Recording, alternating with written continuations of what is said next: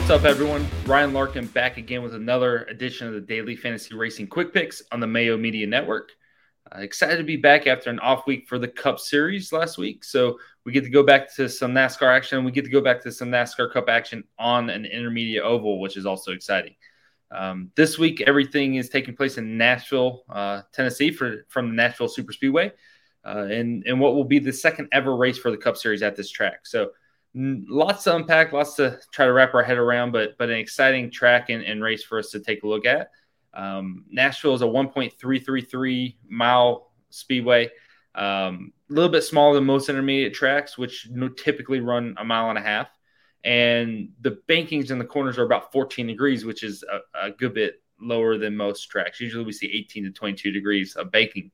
The best comparison is probably turns 1 and 2 at Texas. Kind of a flatter corner, a little bit more technical, difficult to pass on, and a little bit off throttle time as well, which can be good. This track has only ever hosted one race, and that was dominated by Kyle Larson, who led 264 laps in a win last year. So hard to gauge anything off of that race. You don't really know what to expect when you have one guy absolutely destroy the field, but we're going to kind of play off of this year in the next gen car and what we've seen, which is 4 or 5 drivers typically leading, lots of shakeup. Really, anyone who gets out front can lead, and the field's really, really tight. Everyone's within a tenth or so of each other at the front. So really tight field, and really comes down to those who can pass, and pit crews are vital this year as well. So we'll kind of lean heavily into what we've seen this year and try to play off of that and go from there. As always, whenever you're watching this video, please like the video, subscribe to the Mayo Media Network so you're here for all future videos and everything else they put out. And then leave us a comment. Let us know what you think, what your plays are for the week and stuff like that. And then, of course, for myself, follow me at Larkinade on Twitter. I love to interact with people on there, so hopefully you guys can jump on board and join me on there. With that said, let's go ahead and jump into the picks. I feel like Nashville's pretty straightforward as a track. Going to be a bit difficult to pass, probably single grooved. And I think track position is going to be vital. So looking at it, as always, we're going to give top dominator play, my favorite tournament play, value play, and then fade of the week. For this race, my favorite dominator play is going to be Kyle Larson. As I mentioned before, he dominated last year, but that's not exactly why I'm picking him. Really, that doesn't lean into it too much. More importantly, he was second fastest in 10-lap average this weekend, which is really why I'm high on him. So Larson comes in at 11,600. And qualified third for this race. So he starts up front. Obviously, the most expensive driver on the slate, so we need him to dominate the payoff. So absolutely need him to dominate there. And luckily, he's put up enough dominator points across the last couple of months that I feel confident in him potentially doing that. So he has double-digit fast lap scores in 7 of the last 9 races. One of those was Talladega, where he did not. Talladega, you typically don't get fast laps. He's also led 25-plus laps in 6 of the last 9 races. So he's getting up front and leading some laps. He's just not putting that full dominator performance together, and he's not getting the wins like last year. Coke 600, he was a lap and a half away from winning, right? Like, a couple things change, and all of a sudden you don't get the wins you deserve or the finishes you deserve. And I feel like that's what's happening with Larson. I still feel like the speed's been there, and we see that with getting some fast laps and laps led in most every race over the course of the last 2 months. So like the speed in that area. I love the second fastest in 10-lap average. Starting third, so short run speed is good.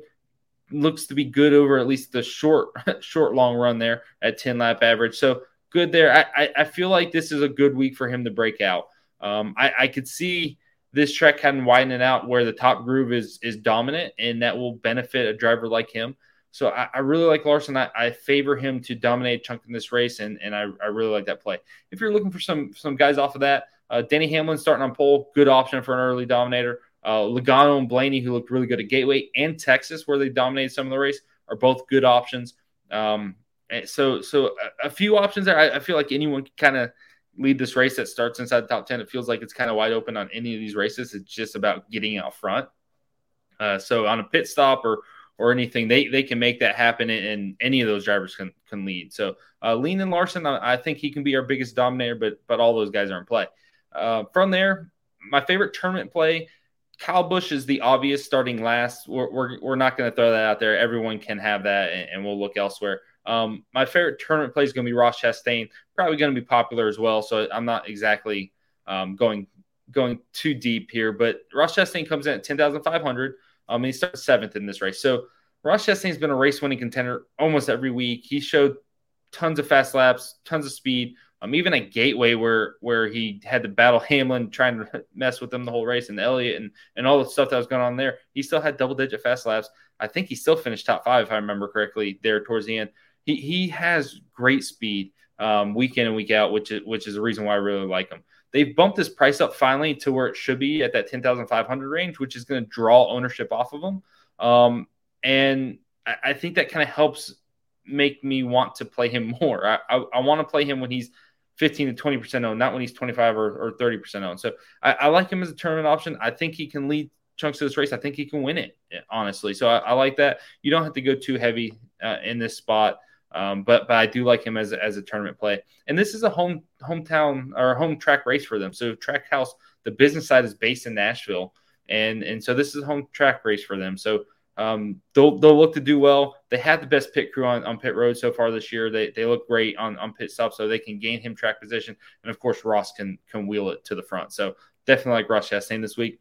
Best value play is kind of obvious. It's a chalk play in Bubba Wallace. Bubba is I actually don't have his price here, but Bubba's in the 6,500 range, I believe, and going to offer really, really good place differential upside. So he starts 30th, but he had the best 10-lap average in practice, and he also had the fastest lap in practice. So he showed really good speed in practice.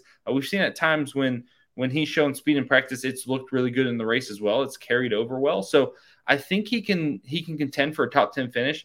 But really, starting 30th, we only need a top 15 finish for this play to probably be optimal. So I really like Bubba Wallace. A lot of people like him. Hopefully, it's under 50% ownership. I'd like to keep that number around 40%. Because I'm going to go heavier. But we'll see how the field stacks up and where they see Bubba and how they feel. But I think Bubba's the best value on the site. I think it's pretty obvious. So definitely my favorite play there. And then the fade of the week is going to be Martin Truex. So Martin Truex is in at 9,700. He only has one top 5 on a non-plate track this whole year. That was a 4th at Richmond. Richmond's a special case in terms of that track being completely different than anything we've seen. I just don't see the speed from him. I don't see him out driving his teammates even who have similar equipment. I think there's too many competitive cars and I don't see him being able to pay off the price or finish in the top 3 or lead laps. I just don't think that'll happen. So I'm gonna fade him and hopefully he sees 15-20% and I can gain a little bit of leverage on the field. There's not a lot of guys I feel comfortable completely fading this week. There's a lot of guys that I feel like are in play.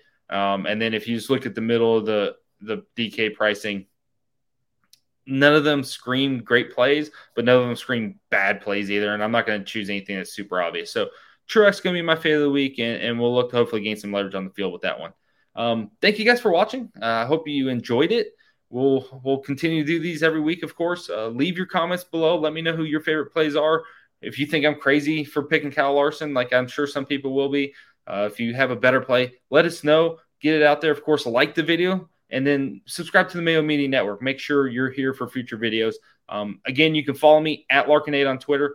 All my content, full slate breakdowns, projections, rankings, all that type of stuff. Full hour-long podcast, hour and a half sometimes, for the Cup Series will be available at dailyfanracing.com. So if you want to, definitely sign up. We have a promotion right now for 50% off new subscribers. So that promo code is Popper to celebrate our $30,000 winner in F1 last week. So definitely have some success over there. Hope you guys can join us. And of course, thank you for watching this video and hope to see you guys next week.